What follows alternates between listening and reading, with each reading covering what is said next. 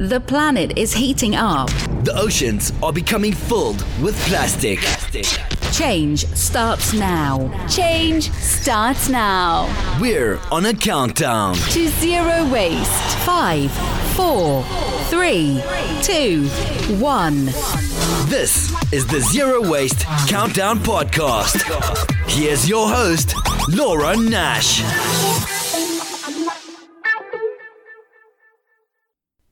Hello, everyone, and welcome to the Zero Waste Countdown Podcast and radio show.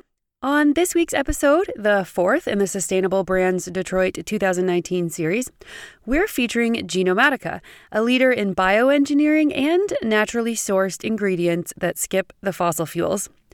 Here's Damian Perriman, Senior Vice President, Specialty Products at Genomatica. Damian, thank you so much for joining the show today. Welcome. Thank you, Laura. And what is your role at Genomatica? I lead a division that's commercializing specialty products that are made from bio-based materials. Okay, so what is a bio-based material?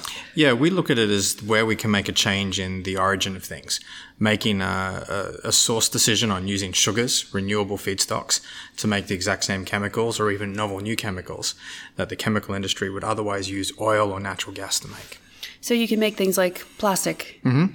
So that's where we see like bioplastics. So could that be like the cups that we see here at the sustainability conference? Yeah, certainly plastics in themselves are compounds of monomers made into a polymer that's got a particular function. So what we do is we focus on the monomers, the actual building blocks, the ingredients that are used to make a plastic, or we also make the building blocks that go into cosmetic formulations, or we make the building blocks that go into textiles if you're looking at apparel, sports apparel, nylons, that type of thing. So what we really do is we look at using sugar as a substitute for oil and gas to make those chemical building blocks for plastics and textiles and other personal care ingredients.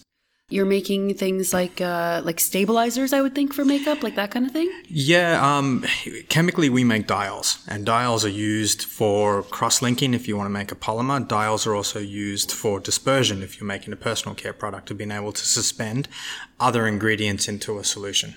So is a diol like a solution? Yeah, it's a diol is an alcohol. So Okay.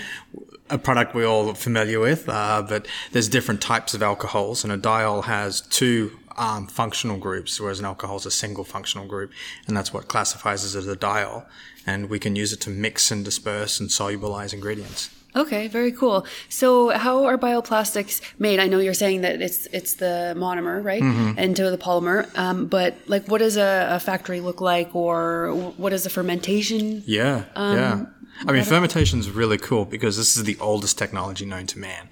You know, that's kind of how we first started cultivating crops, was this desire to get to products that we could then ferment and make things like bread or alcohol or other kind of key ingredients for humanity and progress of humanity.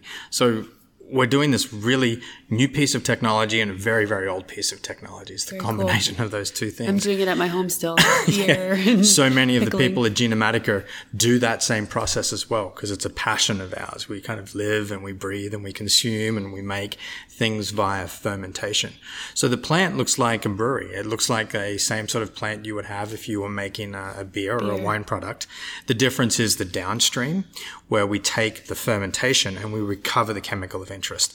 Then it starts to look like a chemical plant, because now what we're trying to do is purify to a very specific ingredient that matches the exact same specifications of a chemical product. So we've got to go through the rigor of classical chemistry in order to accomplish that. But the origin, it's the stuff you can crush in your hands. It's sugar. It's natural, and it's one of the most safest, friendly feedstocks we could possibly work with. Mm-hmm. Can you take us through like an example of the process? So let's say you have sugar and you're growing it in a field, and then let's say I take a cup and throw it in the compost. Yeah.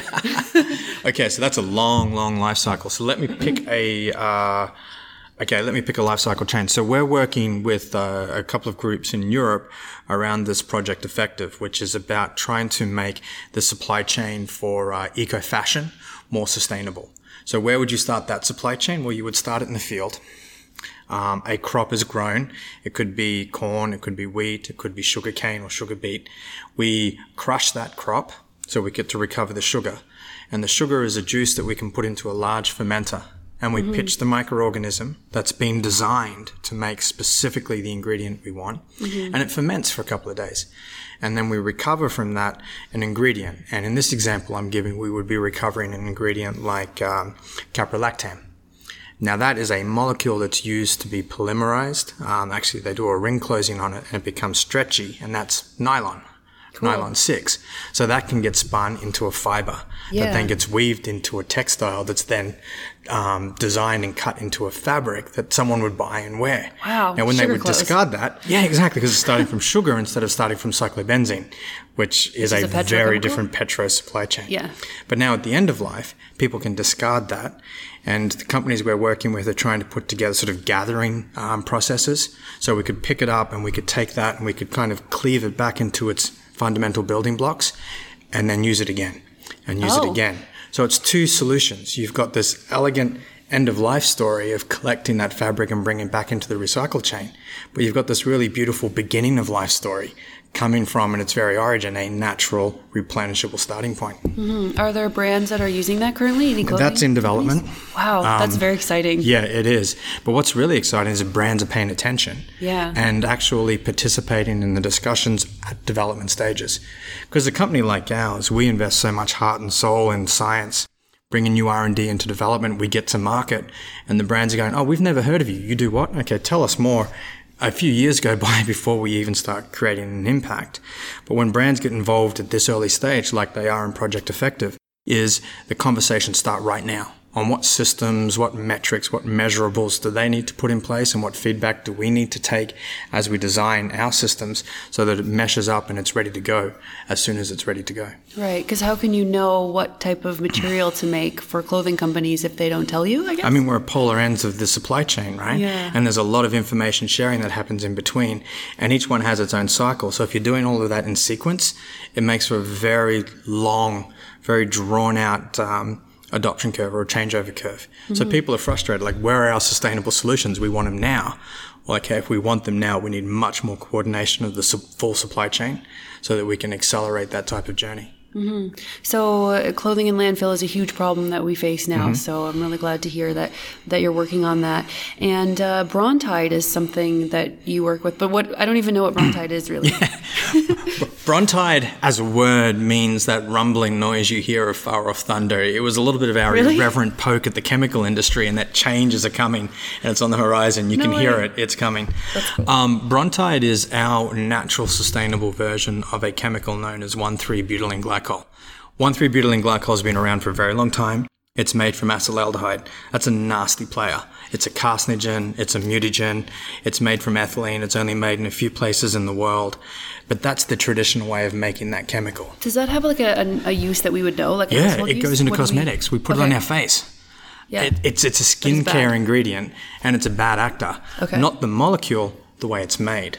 Okay. So we looked at this and we said, we've got a much better way of making that molecule. Let's go and make it from sugar in a very simple, elegant, single step, natural process, natural according to the ISO standard 16128 that governs that, in that we're able to source a natural feedstock and use a biological process to make it. And so now we can put this product into our personal care formulations with confidence. We can talk about its sustainability profile as a life cycle assessment. It has half the carbon footprint of petroprocessors. For every kilogram of that you use, we're sequestering 1.9 kilograms of carbon dioxide. So it's got a wonderful story.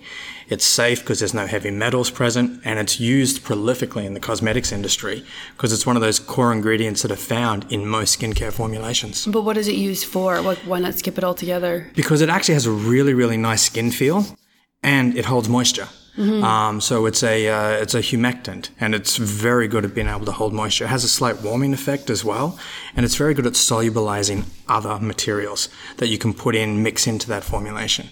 So it's tend to use as sort of one of the 4 core scaffolding ingredients when you're formulating for cosmetics, in that you start with that and a couple of other products, and then you mix in other specialty ingredients to get the cosmetic that you're looking for.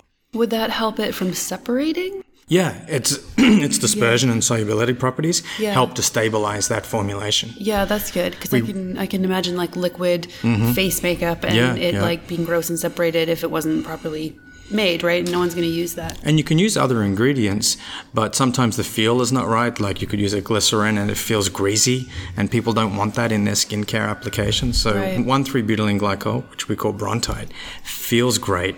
It's natural, it's really safe, and we've got high hopes for the industry's adoption of that product, which we've been making commercially for over a year now. Wouldn't that be funny to tell our grandmothers that we're putting sugar on our face? I don't think they would quite understand. Well, I mean, that's right, because a lot of people don't understand where things come from. And that's one of the biggest things we want to participate in is more discussion on what the supply chain looks like. Because we've got nothing to hide. As an innovator that works at the origin of things, it's absolutely what we want to talk about. The incumbent industries, the petrochemical industry, whilst it's important to have them a part of the conversation, we also have to kind of recognize this conversation's against their interests. Because when they talk about their supply chain, they're creating a misalignment with the values of their consumers. We're not. We are so well aligned with the consumers. So I think... You mean like their health? Yeah, health, safety, natural sourcing, leaving the right impact on the world, giving something to the future of our children. You know, those things are values that really, really speak to us as a company. And that's why we get into the science that we do. Yeah. Now, I'm not saying Petrochem doesn't share those values as individuals, but as companies, they have significant investments in established infrastructure. It's slow for them to make changes. Mm-hmm. Big impact, so little changes make a big difference for them, but they're not going to want to revolutionize. That's up for revolutionaries like myself and others in my industry. Mm-hmm. And you make something called personal care drops? Mm-hmm. Yeah, that was an exciting innovation for us, and that came from once we launched a product like Brontide that is a natural, sustainable personal care ingredient, it gave formulators the opportunity to think about, well, what else can I do with it? Where else can I use it? A petrochemical ingredient doesn't have that kind of conversation because folks go, it's just more of the same. We've always used it. That's the end of the thinking. But when you bring something new to the market, people's imaginations start to flare up. And that's what happened. We're at a conference. Someone was seeing about the Brontide launch that we did. They had an idea for a personal care drop that they wanted to make. But the chemistry in our product was very compatible with the function they were trying to accomplish. Specifically, the Brontide in their shampoo formulation has a stabilizing effect to the drop, to the outer layer of that drop. So they can use that and the drop is stable. If they used a different alcohol or a different dial, that drop would break apart, which is not good if you're a shampoo drop versus something that's in a plastic bottle. So is this like a Tide Pod kind of? Like that kind of Yeah, like drop? you get it, there's a shampoo formulation inside. When you wet it, the outer layer dissolves and you're just left with the shampoo. So you're using no rigid plastic packaging. Yeah. But the stability of that outer layer depends upon the 1,3-butylene glycol, which is inside. So it's the combination of those two ideas that this company had the smarts to identify that, file some intellectual property, and we had the smarts to give them an ingredient that met their needs. So they partnered with you and this was created. Yeah, I can't imagine being a scientist and thinking like, okay, we're going to put this liquid in this liquid that is like kind of hard, but then when it hits liquid, which is water, then it's going to turn into liquid. It's a bit of a crazy process. It's a bit of a leap because it's different to how we've always used those types of shampoo and conditioner personal care products. Mm-hmm. But the novelty here is that when you bring a slightly different idea to the table, people have a reason to think differently. Like if we just bought the same old, that's all we would ever be, just serving the same old applications, which is great because we want change in the industry towards more sustainable solutions. But give people a reason to think differently and they start imagining all sorts of new applications, which is the future. That's very cool. So was that at a Sustainable Brands conference? No, it was actually at the New York Society of Cosmetic Chemists Suppliers Day. Oh, wow. So it's just us speaking directly to the cosmetics industry. Wouldn't it be magical if that kind of conversation can come out of Sustainable Brands? And I'm hopeful. Yeah, I'm sure it will.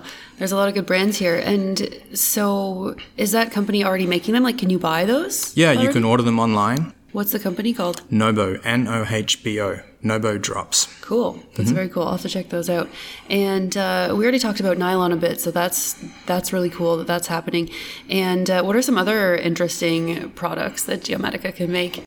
We make 1,4-butane-diol, so we're a company that seems to like to make diols. 1,4-butane-diol is an ingredient that's used in Novomon's Made by compostable shopping bag, which is available in Europe. Compostable? Compostable. So it's biodegradable and it's compostable. Are you saying compostable? This is an accent thing. I'm just saying it Canadian, so compostable. I was just making sure it wasn't a different science word that I wasn't. No, not. I believe we are talking about the same concept. Although I hope so. We might find out as the conversation evolves. So there we get to hit packaging. We get to hit post-consumer waste. We make one of the ingredients in the polymer film that this company then makes. And actually, we developed the technology. They use it to make this bag. And that's been quite popular in its pickup in Italy and in France and the UK. Hopefully it'll come to the United States and Canada soon enough.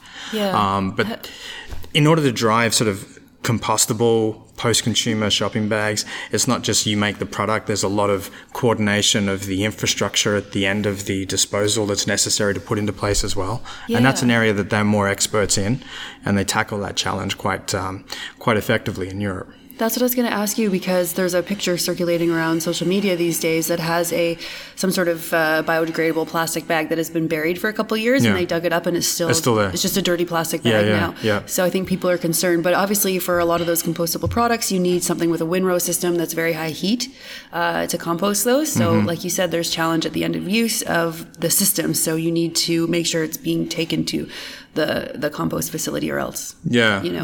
And there's so many different products in this space, and they all have a different story, and they all try and tackle a slightly different problem.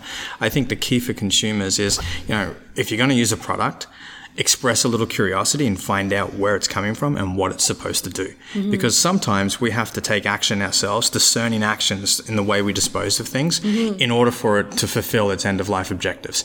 If we're a little laissez-faire and we assume, compostable means this and it means this for all things, then we may be missing the impact potential that we would otherwise have. So I always encourage folks to kind of look a little bit more into the products that that they're buying, and ask those types of questions, like, what do I need to do to get the most out of this? So you make things out of sugar. Are there other natural ingredients that you're using? Are you using like corn or anything like that? Yeah, well, it all sort of comes down to sugar. Sugar is kind of one of these natural building blocks of all life. And so when we use corn, it's because we want to access the starch, which is a form of sugar inside the corn. If we're using sugarcane, it's because we want to access the sucrose, which is yet another form of sugar that's inside that crop.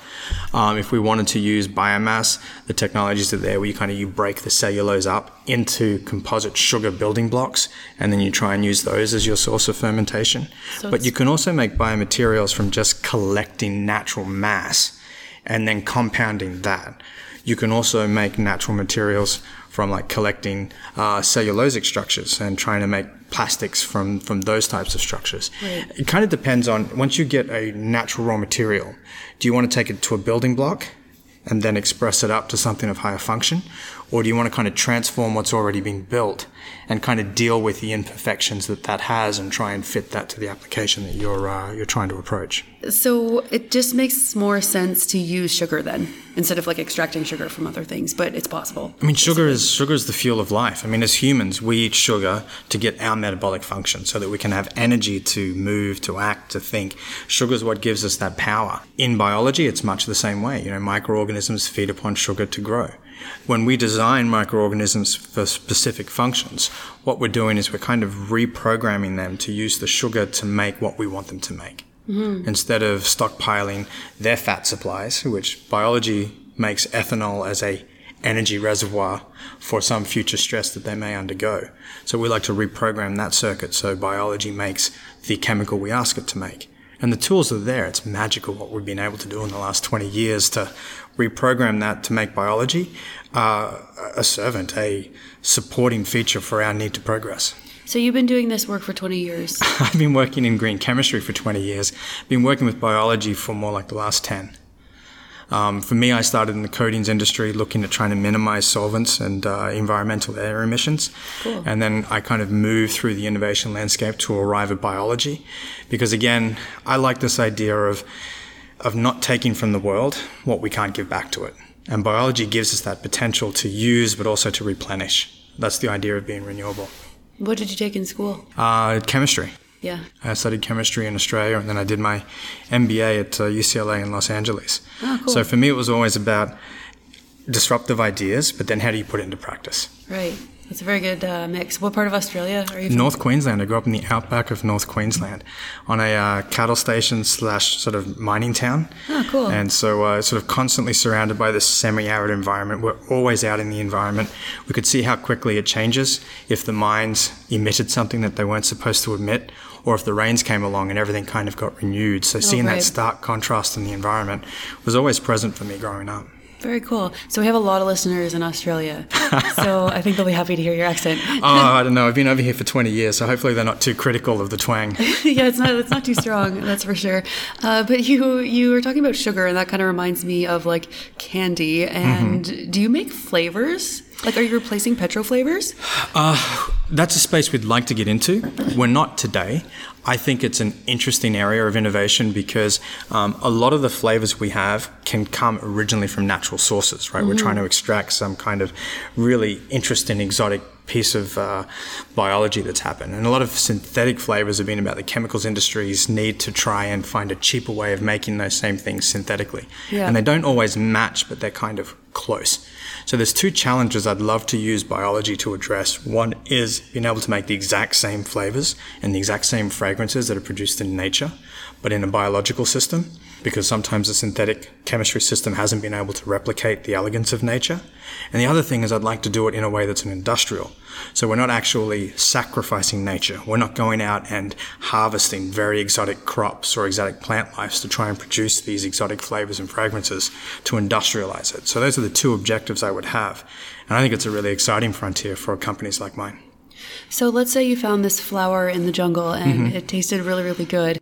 And you don't want to just go and like take them all from the jungle. Exactly. So you can bring it back to the lab and like analyze it and then try and recreate it, but with like sugars and stuff instead of petrochemicals? Yeah, no, exactly. That's very because cool. The way that flower or the way that plant would produce that exotic flavor or fragrance is it's a biological pathway. It's a sequence of conversions that would happen inside the plant. We would look to model that. Then we'd look to understand how that works, the regulatory system that controls for the expression of that pathway in that plant, and then move that into a E. coli or to a yeast microbial fermentation system. Wow. So we could replicate it without the need to destroy the flower. Yeah. So they can continue to bloom, and also industrializing it enables you to make it much more cost effectively. And so you can actually scale to the demand of volume that the industry would have for something like that.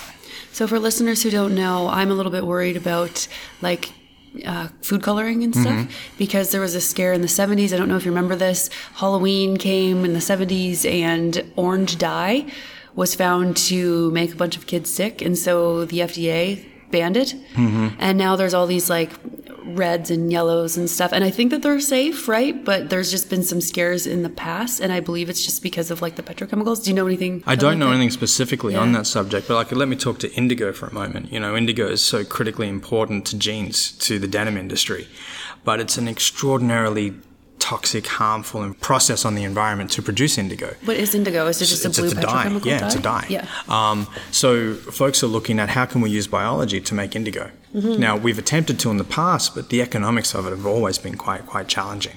So my hope is, and this isn't something that Genomatica is doing, but my hope is as an industry, folks look at problems like that and go, okay, we need to solve for the way we make an ingredient like indigo, or we need to solve for the way we make any of these interesting chemical products that we have value, and let's use biology to replace that production process. Again, going back to the origin, and let's change the origin story. Right. Okay, so we did talk about the bio-based plastics at the end of their life cycle. Do you have any ideas of ways that we should be dealing with it, or is it just compost in a facility and we're good to go? Or what you were saying, like the nylon, for example, you can actually recycle and keep using it. Yeah, and so I think my solution is a little more elegant. It's a little bit more high level, right? We need to attach the right incentives. So the lovely thing about that nylon story is the reason why that's becoming quite popular now is it's attached to eco-fashion, right? If there was no eco-fashion pull, the expense of being able to recover that kind of spent nylon is really, really high. And so therefore there's very little reason to want to do that. You know, what's the reason? Where's the payback for that kind of investment? But if you can touch the right incentive, like now there is an eco-fashion premium for products that are made using reclaimed or recycled nylon. Now you actually have a reason to go out and aggregate, because those systems didn't exist, right? Being able to access cheap feedstock is about having an aggregation solution, being able to bring enough of it together so it's got the economy of scale that you can cost effectively then upvalue it into some other supply chain. Eco-fashion now gives the incentives, the economic reason, to aggregate spent nylon. Mm-hmm. And you can have very high prices for fashion because we've seen throughout times that people want to spend a lot of money on fashion if they have it. It seems to be something they want to spend their money on, right? So why not make it a good fabric and a good brand? I mean, people don't want to go bankrupt because they're trying to save the planet. People just want to embrace change as a part of their everyday life. But the thing is, there's only a limited number of things we think about. And if the products we're thinking about are occupying a higher mind share than perhaps they traditionally did, then there's more appetite, I believe, to pay more for that type of conversation, to pay more for access to that kind of story. Mm-hmm. If we weren't thinking about it, the lowest cost, greatest utility function is always going to win. Mm-hmm. But as soon as consumers start feeling something about that decision, now we're able to take additional incentive and put it to play back in the supply chain to do things like develop new science, R&D, aggregate feedstocks that weren't available to us before, and help to address that type of emotional pull coming from the consumers. Mm-hmm. Yeah, I was thinking more of like the super high-end fashion, like people who want to spend $1,000 on a shirt or something. So. Right, because they can say, hey, this shirt actually came from a net that was pulled up from the bottom of the Mediterranean. And people go, well, it doesn't look like it, but that's an incredible story. Yeah, I was just wearing stockings yesterday that came from Swedish stockings, and they pull nets out of the ocean. They save them from being ghost nets, take the polyamide out, and then they turn that back into nylon stockings. And then when you're done, you can send them back in, and they recycle them into plastic tubs for grease for restaurants.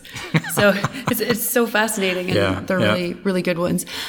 So what do you do in your own life to live sustainably? Are there things that you try to do on a regular basis? Yeah, we try to live the ideals that we preach. At Genomatica, we have a policy of no single-use plastic. Really? So we've Good. gone through that somewhat uncomfortable transition from having cups at water fountains to actually giving everyone. And what we realized is you can't give everyone an ordinary mug or an ordinary cup. You've got to make it cool.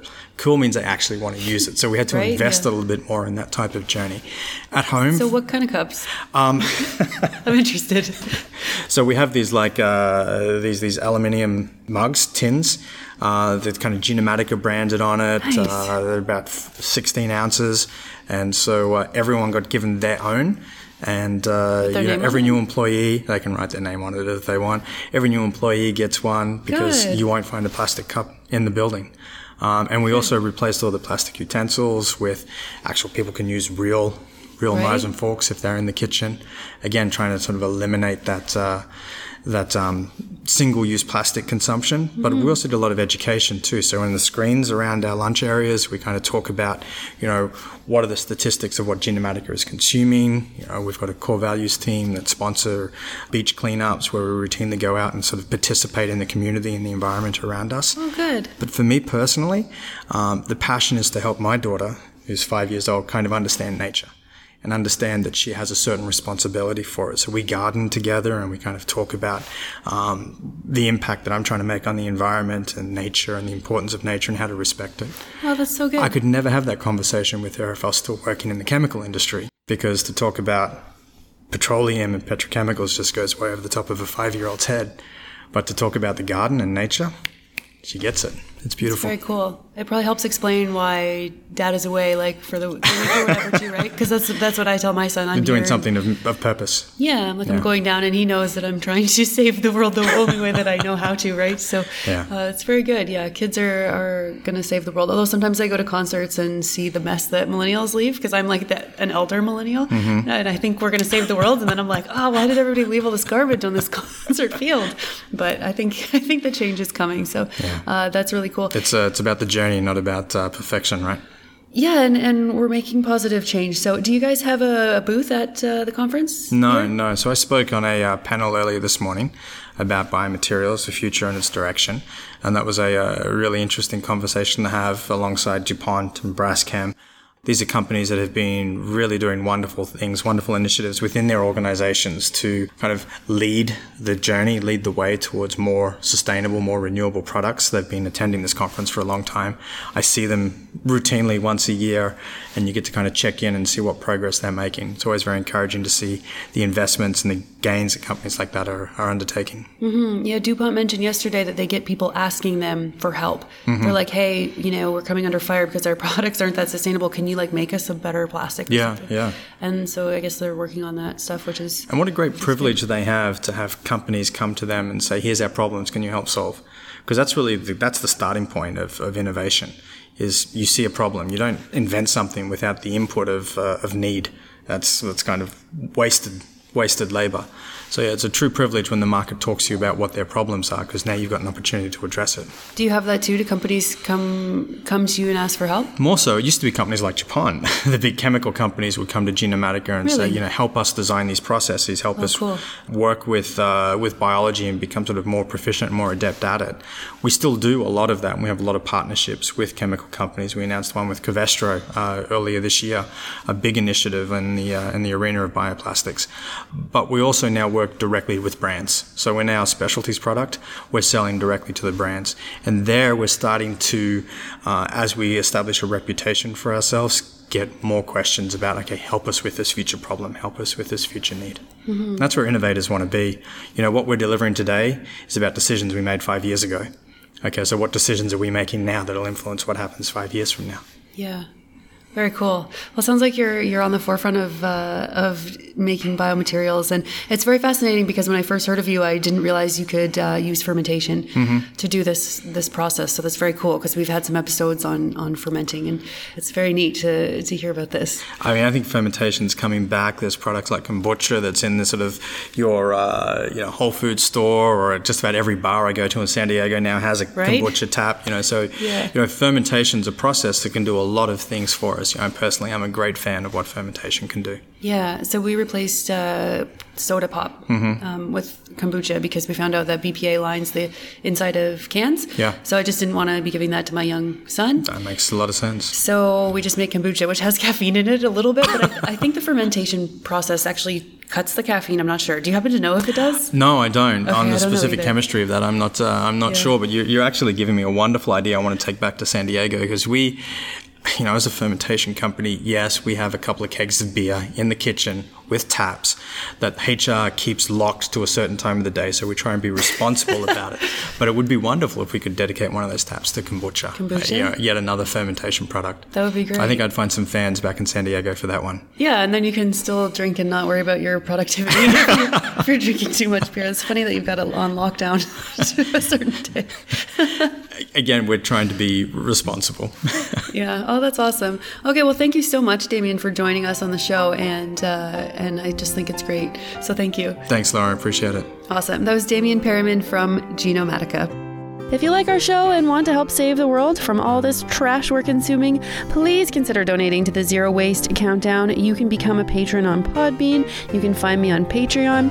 Or you can donate right on the website, zerowastecountdown.com. And if you're interested in seeing a photo of our guests, you can check us out on Instagram. That's _waste_countdown. And if you want to email me, it's laura@zerowastecountdown.com. Thank you for listening, everybody. Thanks to all our listeners in America, Canada, Australia, Germany, the UK, and wherever else you may be tuning in from. Together, we're going to change the world. Change starts now. This is the Zero Waste Countdown Podcast.